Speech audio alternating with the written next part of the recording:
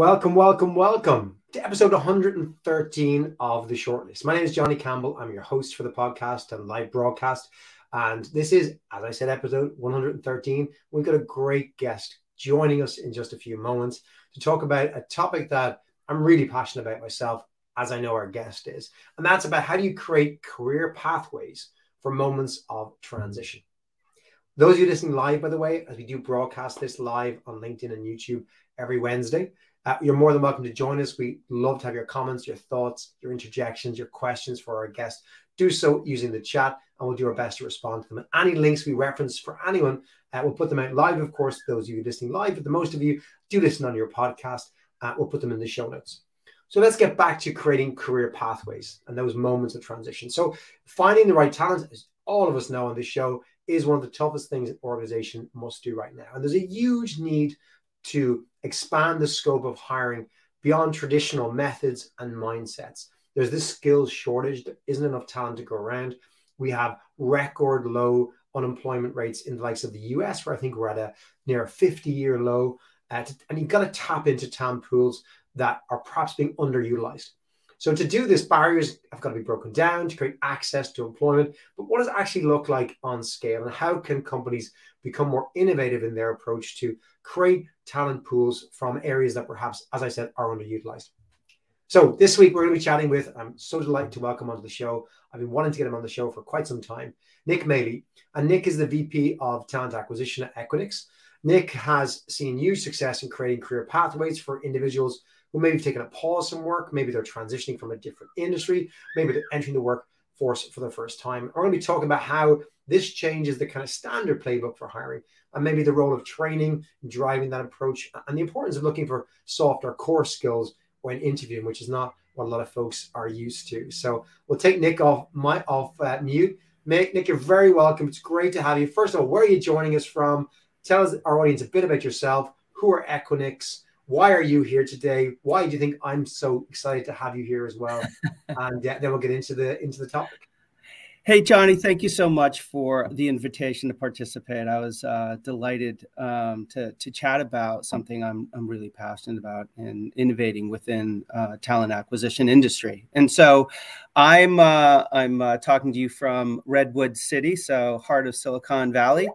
And of course, from Equinix, and we are a leader in co-location data centers globally, and global growth, $6-7 billion company, which has seen pretty significant growth. I think it's now something like 78 quarters of straight growth, and so we've done really well. Continue to grow globally as there's more demand for digital services around the world, as folks want to continue to connect and use all kinds of online systems and solutions. Our business will then in turn continue to grow and develop, and that really means that we're going to be hiring and continuing to. So thank you. Thank you for the invitation. Delighted to chat with you about this. And you asked me briefly what's going on. I'm wearing a Landmark hat. Landmark College is a college I dropped my son off last week, and it's the #1 college for individuals that are for neurodiversity, and so individuals that might be on the spectrum or have a learning challenge, ADHD or dyslexia, and other things. And so I think that sort of plays nicely into what we'll be talking about, which is creating pathways for individuals and thinking differently about talent. Many folks graduating from Landmark, they learn differently and they operate differently in the workforce. And it's probably in part why this is so near and dear to me. My own son is on the spectrum and will find himself looking for opportunities in the near future. I'm not sure if I told you before, my wife is a primary school teacher, has taught kids on the spectrum for 20 years now, and very passionate about it. And again, an area close to my heart and to lots of the team here at Social Talent.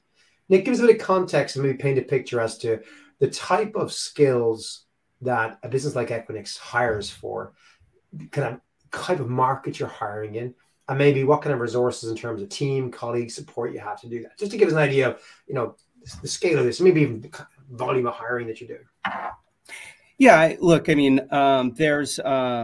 we hire all areas. They're very technical areas where you have to have real depth and understanding, networking solutions. And so we will hire very strong, I would say, network engineers, DevOps engineers as you go up market, full stack software development. So there's a very significant core, heavy, I would just say, engineering, deep technology. But that's not all that we hire. We're also looking at technicians. We've been looking at, I'd characterize it as unskilled labor, and we will train and develop people and grow them to be technicians and be able to work, say, within the data center.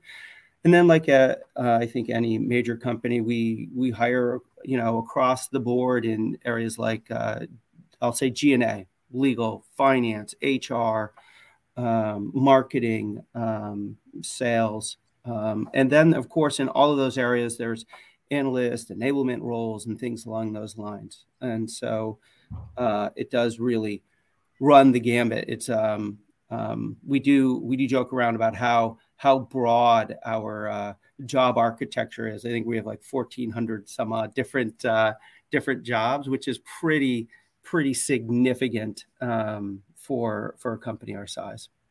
I think even that variety or number of roles is challenging.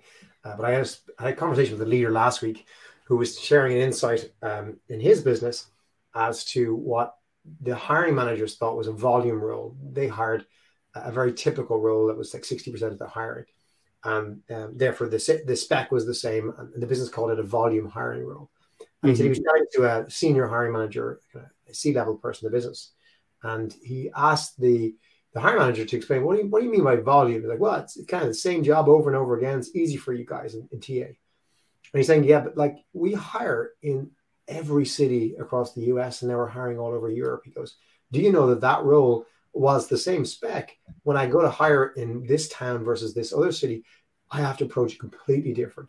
So while it might look like it's the same job, when I go into all these different locations, how I need to find that talent is radically different, town by town, city by city, state by state, country by country. So added to the role complexity, which, you're not saying you have volume recs, you have that complexity with so many geographies. So talk to me about which is the hardest. 1,400 different role profiles are, maybe 100 plus locations that you got to hire for, cultures and backgrounds. Oh yeah, it's the 100, and I find it's the locations. It's the I talk about recruiting motions, and first, what you want to define is how you recruit and pipeline talent, whether it be new to career or executive, and defining that's sort of controllable, which is, what are the channels you're going to leverage to attract talent? How are you going to, interview and assess that talent and bring it on board? And so while I talk about 1,400, you can kind of bucket them into 22 areas and then define skills and then assess for them. But what then happens is that you get into the uniqueness of actually trying to attract talent in highly competitive areas. And there's always uniqueness around the channels you really have to exploit in order to win talent. And it's very different whether or not you're, if you're competing for talent in Germany versus Japan versus Singapore or Bangalore or in the Valley. And so, yeah, they're very different dynamics, channels, and different things you have to kind of put in play. And it's dynamic where it will shift quite a bit. And there are times where, your digital approach, whether it be just marketing, may be successful in defining channels, but other times you need strategic sourcing to engage, and at times you just need your leaders to engage. Right? They're no longer responding to recruiters, but they want to hear from actual leaders. And so each market has its unique challenges, is what I'd say, and they shift. And a quick shout out to some of our live audience. We got Rob, Sandy, Erico saying hello on the chat. It's great to have you here, and anyone else listening live, again, love to hear your thoughts and comments. Nick, this ain't your first rodeo. You've in VP of TA, Intuit, and plenty of other businesses. And I'm sure, like many of our listeners who've been in this industry for a while, we recognize that there is a traditional approach to hiring, which is you get a rec or a spec from a hiring manager, you talk to her about what she needs, and your default is to go find somebody who does that role in a similar way, maybe slightly junior spec or whatever it might be, just working for somebody else. And so therefore you're really kind of going, hey, this other company employs them doing this same role or the role just before that, so they're probably good enough. I'll assess for the skills that match and I'll move the person in. That's kind of what most hiring is to TA. But what we're talking about when you tap into various unexploited talent pools where there may not be that match, they haven't got that exact job title working for your competitor set in the same location. Talk to me about what's different in the hiring process. Where does it begin to verge from your traditional way of hiring? I find that it's almost sort of an inverse approach in driving change. If you're really looking at a new channel like Pathways, and you're right, which is traditionally you're looking at you're screening people out focused on skills, capabilities, and experience. And when you start to look at different pathways, you're actually screening in and you're kind of narrowing in on what are capabilities that are key. What are those transferable skills that you can bring in depending on the nature of the role?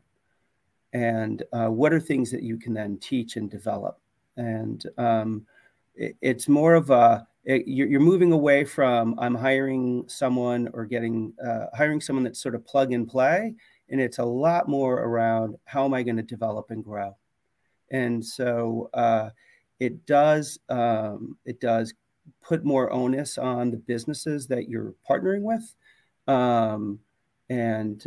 Look, it obviously opens up sort of the candidate pool, but more onus on leaders to really be thoughtful about how you're onboarding and developing and growing people.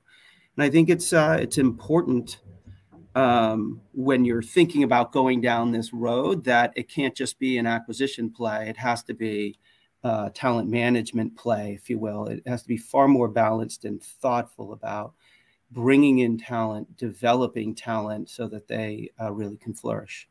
And so it's I characterize it as sort of an inverse sort of approach. How do you enable a TA professional to hire that way? How do you scale it so that she has an understanding of what's trainable, what's not trainable, how long it takes to train somebody up, how long it takes that organization to train somebody up? What are the kind of, as you said, the kind of the softer skills, if you like, that are required here? And then what are the influencing skills to then have the conversations the hiring managers try and challenge their assumptions about how they should hire? Like how do you scale that? How do you make sure that your TA team know how to do that consistently across the business, across all those role types? I always like to liken it to building a product or service, and sort of you create sort of this MVP, you test it, you get feedback, and you iterate on it and you grow over time. I will have to, and just to be frank, I have experienced quite a bit of misses in both companies last couple of companies I've worked in developing this, and there is a lot of trial and error, and you have to understand that going in. It's an environment in which you should anticipate that there's going to be some failures and things aren't going to work out. And so I think the first thing to know at the onset is that this is not going to be a flip the switch and just scale. It's I go to you have to find the right, if you will, product market fit and then grow it. And so it really is true. So the first thing we did was sort of looked at what would be ideal landing places. And for people that are either making a career transition or were unskilled and looking at it, or people have taken a pause, or we were like, where are we hiring new to career? And how are we growing and developing them? Because they're getting a lot of support. And that became sort of some of the natural areas that we would lean into. And so these areas where we'd start folks off looking at what sort of solutions that we provided as an HR organization to onboard and solutions that the businesses provided to make them more productive very quickly. And so those are the sort of the first things we did, was looked at some of those areas as landing spots for folks where we could start them and we knew we could really make an investment in growing and developing them. But I want to share that when I think about pathways, there's a whole bunch of different channels that we use. There are channels that did not work out. There were partners that didn't work out. And when I started this initiative, getting buy-in from senior leaders was relatively easy. When you're sort of saying, look at the marketplace, look how inflated salaries have become. Can we look more broadly at talent? We first looked at adjacent industries where there's a career transition, so people in different industries but had transferable skills. And in the the response from senior leaders was relatively receptive. It was sort of getting into the line managers because their work and their jobs changed pretty drastically, and their investment and the time investment they need to make. When we first started off, just as you kicked off the call, our teams weren't interviewing the right way for these roles. And we had a lot of misses, and we got a lot of feedback from our partners. We were looking at people the way we always had. And I guess, and maybe embarrassed, but it's a good learning. Like, we were interviewing the way we always interviewed. We had to actually shift both the spec, we had to shift the way we interviewed, and how we hired. And that took engagement from senior leaders to look at sort of what those critical needs were for those roles that we thought were transferable, meeting with and spending time with line leaders and giving them, if you will, sort of permission to hire people based on some potential in different areas versus experience. We had to retrain people who are interviewing to think differently about talent. That was the other thing. And, initially we missed. We'd bring folks in, we interviewed them, and we weren't getting hires, and we didn't understand why. We did a deeper dive and we found out, okay, it's the way we're interviewing. So we need to shift that. And then we brought in senior leaders. They were a part of sort of the debrief meetings we had on interviews, and sort of they helped coach their line leaders on thinking differently about talent and thinking about, the capabilities that we could develop and how we would develop them. And candidly, it took some time. But then once we were able to do that, and then better define what the new interview process was, what the new capabilities were, we could then begin to scale. And that's what I mean, like trying to find the product fit. It's like, how do you actually do this successfully? We started very small. I mean, we had maybe 10 hires in the first year, and we invested a lot of money in partnerships to make this happen. So the ROI was not there. And there was, there were sort of raised eyebrows internally. You have to justify why you're doing this. Today, we'll be hiring in north of 700 some odd folks. They're coming through career transition. So we've been able to scale it. But it's really, first, it's defining where. It's defining what are the capabilities. We had to re-engineer the interview process for folks. And we also had to find the right kinds of partners in areas. So there are areas where we could go and engage folks that were returning to work that had taken a pause. In other areas, but they had an engineering background, they had program management background, and those, candidly, those were actually easier to onboard and engage. And so that was a channel. And there were specific areas where we knew we'd be successful in onboarding them, and we defined that area, and then we expanded what we're doing there. Then we did the same thing, say, for technicians and operations. looked at what specific roles we thought would be successful, evaluated the skills, and did the same thing. But we went through a couple partners before we really landed on a partner that really would work for us. And a lot of that tends to be some of our military programs, as well as programs for military spouses. And we're doing that globally. And so we're working with programs like SkillBridge and identifying, different folks for all kinds of roles. We had needs to ensure that we're delivering on some of our government requirements around disabilities. We partnered with athletes career transition. They transition professional athletes that are sort of retiring into new roles, and we work with them almost exclusively on Paralympians and looking at, we've identified, again, landing spots for them. We've found some wonderful areas in sales and sales enablement and in our care organizations where they can have significant careers. And so when you think about pathways, if I were to back up, we created sort of a portfolio of different partnerships and different areas from which we were going to source. We identified sort of landing spots. We then identified how we would train and develop them for each of those areas. I guess what I'm hearing is that's where the scale comes from. Rather than just be, hey, we have a general approach that's screening in versus screening out, let's just see what happens.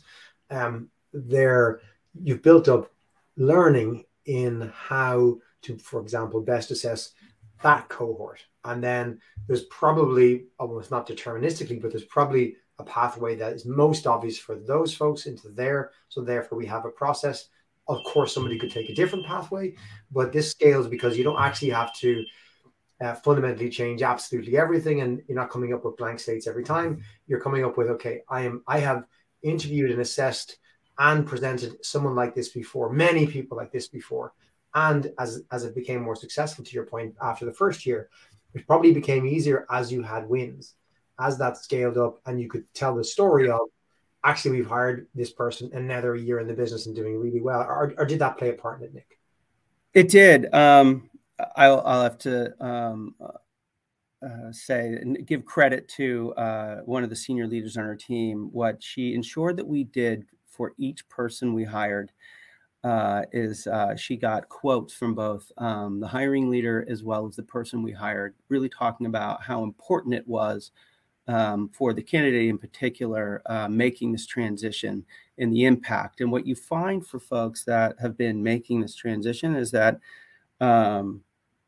it has a significant life experience and powerful stories in providing, new opportunities, new pathways for folks.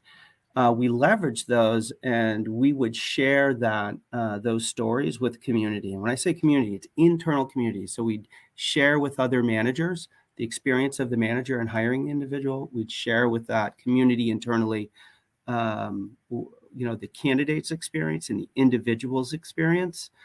And that really created, over time, I think, increased awareness, understanding, and empathy for folks. But they also were seeing, as you were like, the success of these individuals and the commitment these folks have within the company that they're working for, that it has provided new opportunity, development, and sort of the flexibility as well for them to make that transition into a new area.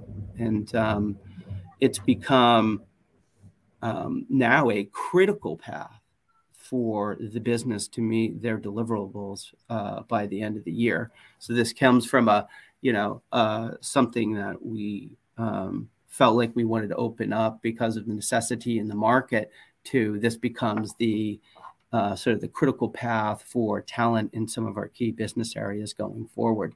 And it's a part of our, or core to, I should say, not a part, core to our strategy in a number of areas. One of the things I really love about this story of pathways and success, Nick, is it doesn't sound like this started out as a DEI initiative, as it could do, and that would be a noble reason to do it. to kind of say, let's increase the diversity of our organization, try more inclusivity. This is a strategic way to solve a talent acquisition gap and a tight labor market. It happens to have amazing positive consequences, I imagine, for diversity and more inclusivity. Have you or your colleagues measure that? Do you look at that other knock-on effect to go, is the business just much more inclusive, more diverse, more open-minded because of the fact that you probably have a much more diverse workforce and diverse in more ways than other workforces than most? Yeah, I think that's it's a great question. It is our most diverse hiring channel. That wasn't the initial driver. It has become sort of, as you said, the knock-on effect. That was, and it is leading to a higher engagement from leaders as they're seeing the success in this initiative and hiring channel. But now there's understanding that not only are you hiring great talent, but it's also more diverse, is super compelling. And we're seeing a lot more engagement. And now it's sort of building on itself, which is fantastic to see. So here's something that we had sort of really worked hard at sort of, getting in place. And after it being successful, now we're just seeing it grow on its own. And it's super effective in terms of diversifying the employee population here, which has been fantastic and is great. And we talk a lot about how we can better scale this program more broadly than it is today, and ensure that in fact, I'll just share it's 2 times more diverse. So the propensity to hire historically underrepresented minorities or women is 2x through our Pathways channel than any other channel. And right. And so just if you think about channel performance and meeting any of these DEI sort of objectives that different businesses have, this is a surefire way to make that happen. And not that this was your intention, but you did mention the economics, let's say year one didn't make sense and there were some raised eyebrows, understandably. How are the economics looking today? Like if you're looking at this purely from a CFO's office and she's saying, is it worth all the investment in opening up these channels? Can we not just hire more recruiters or outsource it to some headhunters or RPOs? At a high level, talk to me about the economics of this channel now that it's more up and running. Yeah, far more efficient than a traditional talent. It's half of what a traditional acquisition cost of acquisition would be. It took a lot of investment to get there, but I'll give you an example. Like we work with DoD SkillBridge program.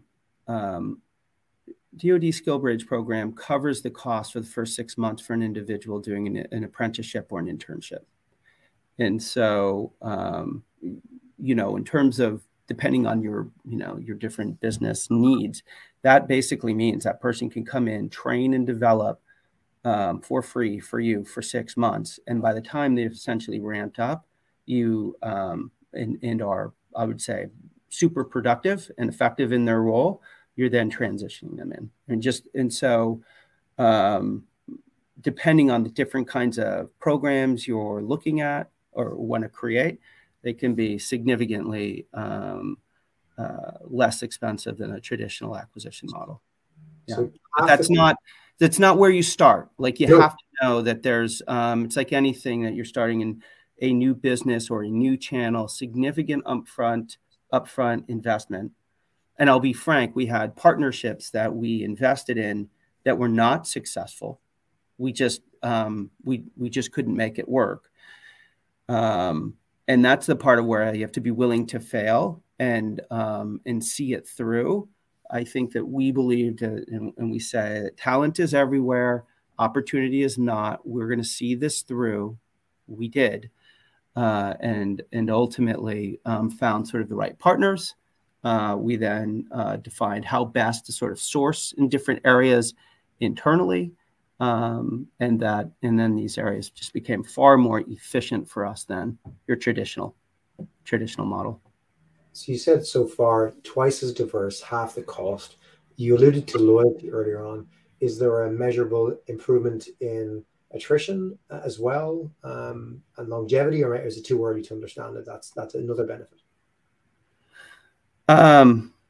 Well, I would say my past life would tell you you're going to have lower attrition in doing this in previous companies, but I've only been at Equinix a short time, about 3 years. So I'd say it's probably too soon to say, but the company should anticipate lower attrition as well. I mean, you're going to have higher retention rates, and part of that is based on the commitment the company makes and the investment in the individuals. And there's a higher level of commitment that individuals, in loyalty, if you will, that individuals will place in the company that has taken a chance in them and invested in developing them.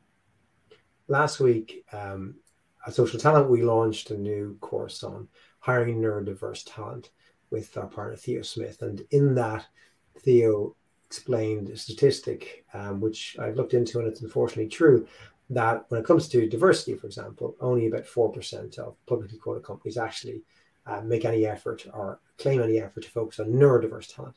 And when we see as a business, Nick, organizations who come to us to understand about our diversity, equity, and inclusion solution, many of them say, please tell me what you do beyond race and gender, because race and gender, was unbelievably important, aren't the only areas of neurodiversity. You mentioned our diversity and different channels. You've mentioned former athletes. You've mentioned the military. You've mentioned those who are neurodiverse. Others perhaps we haven't mentioned. I'm interested to know where else you see talent.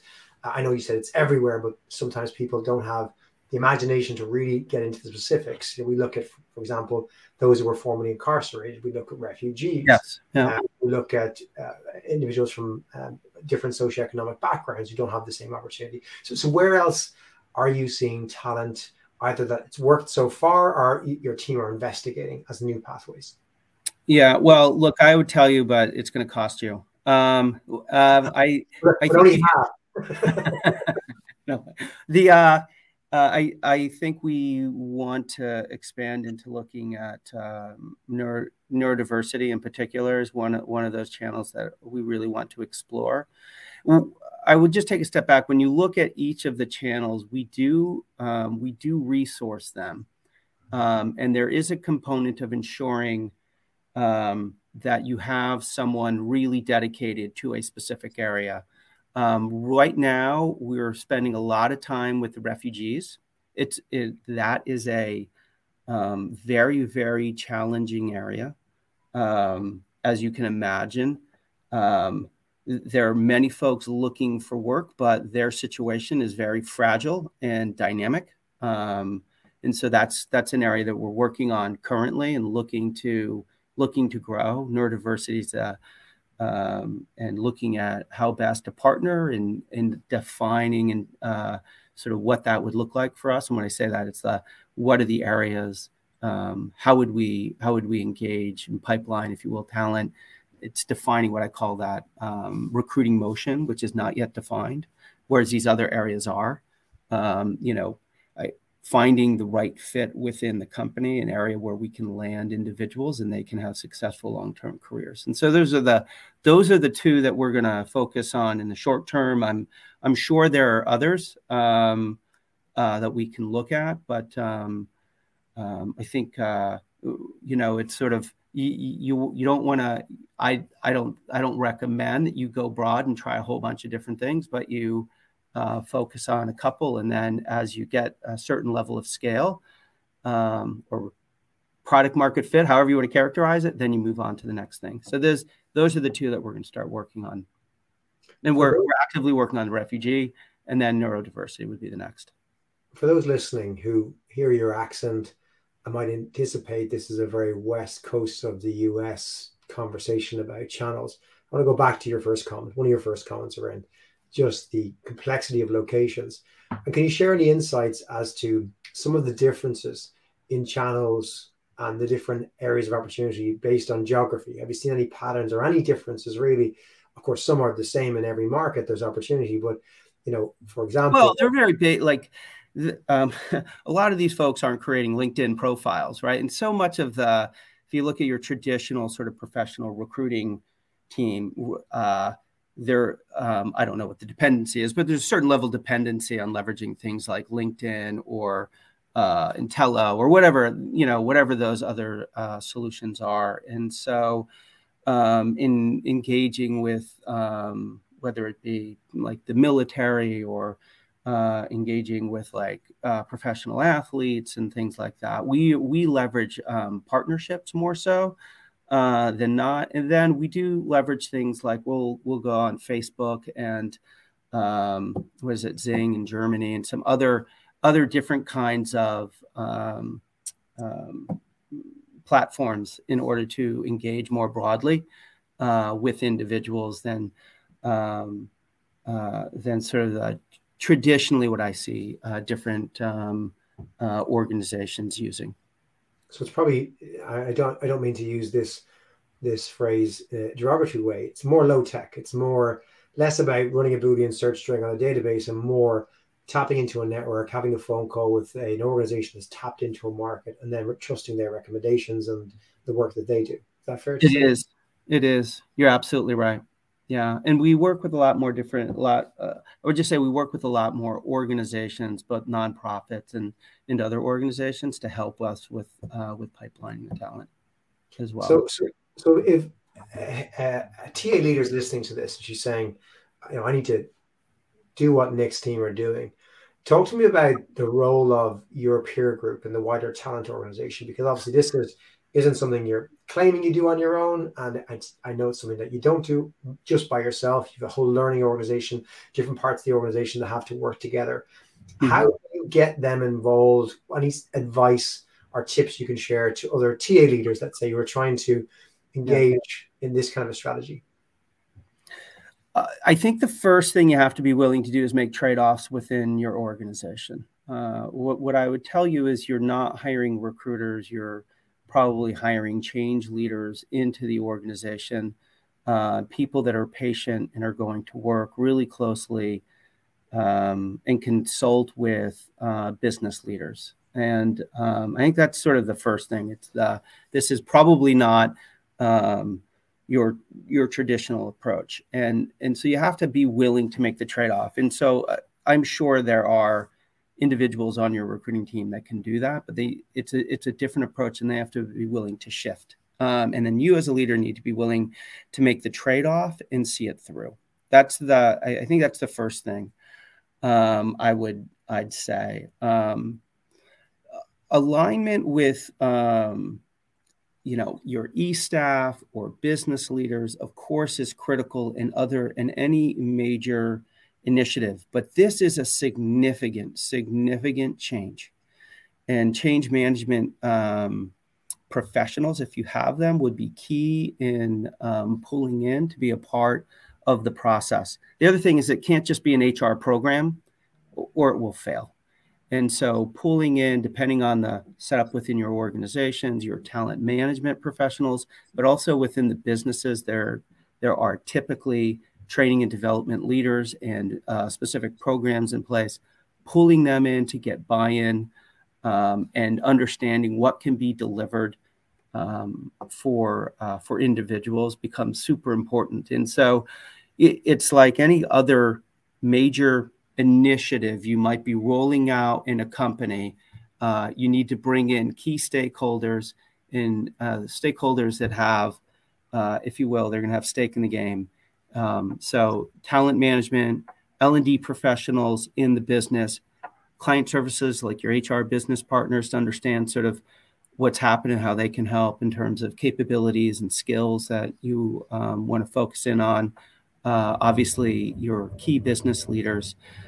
That becomes critical. And then communication is super important. Now, being able to communicate and give updates on what was successful and what wasn't successful and why is key.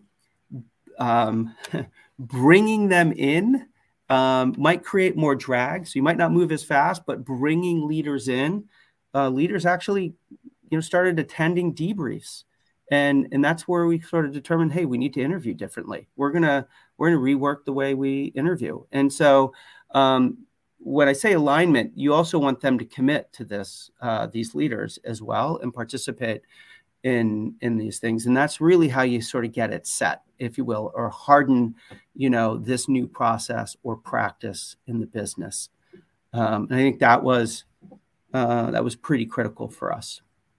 So willingness to make the trade-off, bringing in key stakeholders, really pulling them into areas they're probably not used to participating in normally. It's very much slow to go fast, very early on. And there are going to be times where things don't work out. And that's just, don't give up. It's sort of find either the right partner or the right area, and or be willing to shift the way you're assessing and what capabilities you're looking at. I love how, faced with the challenge of a skills crisis and lack of talent pools out there, you manage to have the cost of acquisition from a channel, double the diversity, drive better engagement and skill development in your own team, better inclusivity, and probably happiness in the workforce, anecdotally reduce attrition. It just genuinely seems to be so well worth the effort. But I think what you're saying is, it's not going to be a quick win. This isn't give me results in 3 months or 6 months. And it does require very strong leadership to keep pushing, and as you say, keep going on, even in the face of failure, adversity, perhaps low returns at the start. I guess if you look at any great innovation today, you look at the sequencing of the human genome, which you can do for $100 today. It used to cost millions, but yes, perseverance and scale make it, give you the affordability and the return, but you're not going to get it at the start. You have to push through that. Nick, I feel like I've been greedily asking you and stealing tips from you for the last 45 minutes, but I'm going to be greedy for more. As we are at the end of the show, I can't believe we're at 45 minutes already. And we're at that point where I have to pause and ask you one more time, if you can, to leave our audience with one last tip, one last piece of advice, whether it's advice that was given to you by a peer, someone you work with, or just something you've gathered through your own experience that you can leave our listeners with today. Yeah, look, talent acquisition, I think, is the most rewarding job in a company. You are creating careers for people that are life-changing and super impactful. I would say my advice is courage of your conviction is really it. Seeing something through and really going for it. I just have no regrets. And I think about the Pathways Initiative, courage of your conviction. For me, it was making trade-offs in the team to make this happen, seeing it through, and having no regrets about that. And so for each of you, it's the same. Have the courage of your conviction. Nick, it's been a pleasure hearing the story of Pathways' success. I hope many listening, and even one person listening, might take the inspiration to say, we can do this in our organization, and follow your lead. I think it's been a pleasure, and thanks so much for taking the time out. I know your schedule is insane, but hopefully it's been well worth it. And we're going to get the return and hear about how somebody else did the Nick Maley pathway journey in the future, and offers talent and opportunities to much more underserviced markets and folks out there. Wonderful. Thank you so much for this opportunity. Really appreciate it, Johnny. Thank you. Thanks, Nick. And thank you for listening and joining us here again this week for hopefully what's been a really informative episode. I know I've really enjoyed the conversation. I think it's a fantastic story and highly replicable in your business, in your TA team. If you are, like most companies out there, struggling to understand where you're going to find all this talent from, here's a way to do it that will lower your cost, will double your diversity in the long run. But it's not for the faint-hearted, only for the brave. So thanks for listening. We're going to be back next week with another fantastic show, again focused on the future. And we have the wonderful Christoph Niebel, who you may remember from one of our first shows many, many years ago. And he's the president of Pontoon Solutions, really looking at scale enablement around recruiting and supporting services for businesses all over the world. And Christoph is going to be sharing his vision of leading a workforce of the future. And Christoph, if you haven't heard him already, is really a disruptor, not afraid to shake things up, real visionary, in my opinion, on the way he thinks about talent and the future, not afraid to take chances. You'll hear his vision and what he's doing at Pontoon and how he's working with Pontoon's clients on next week's show. That's going to be broadcast live on the 7th of September. You'll catch that at 4 p.m. UK Irish time. It's 11 a.m. on the East Coast, and it's 9 a.m. or 8 a.m. on the West Coast of the US. Or if you can't join us live, please do check the podcast, which will drop in your podcast app come Wednesday evening, Thursday morning. Until then, take care.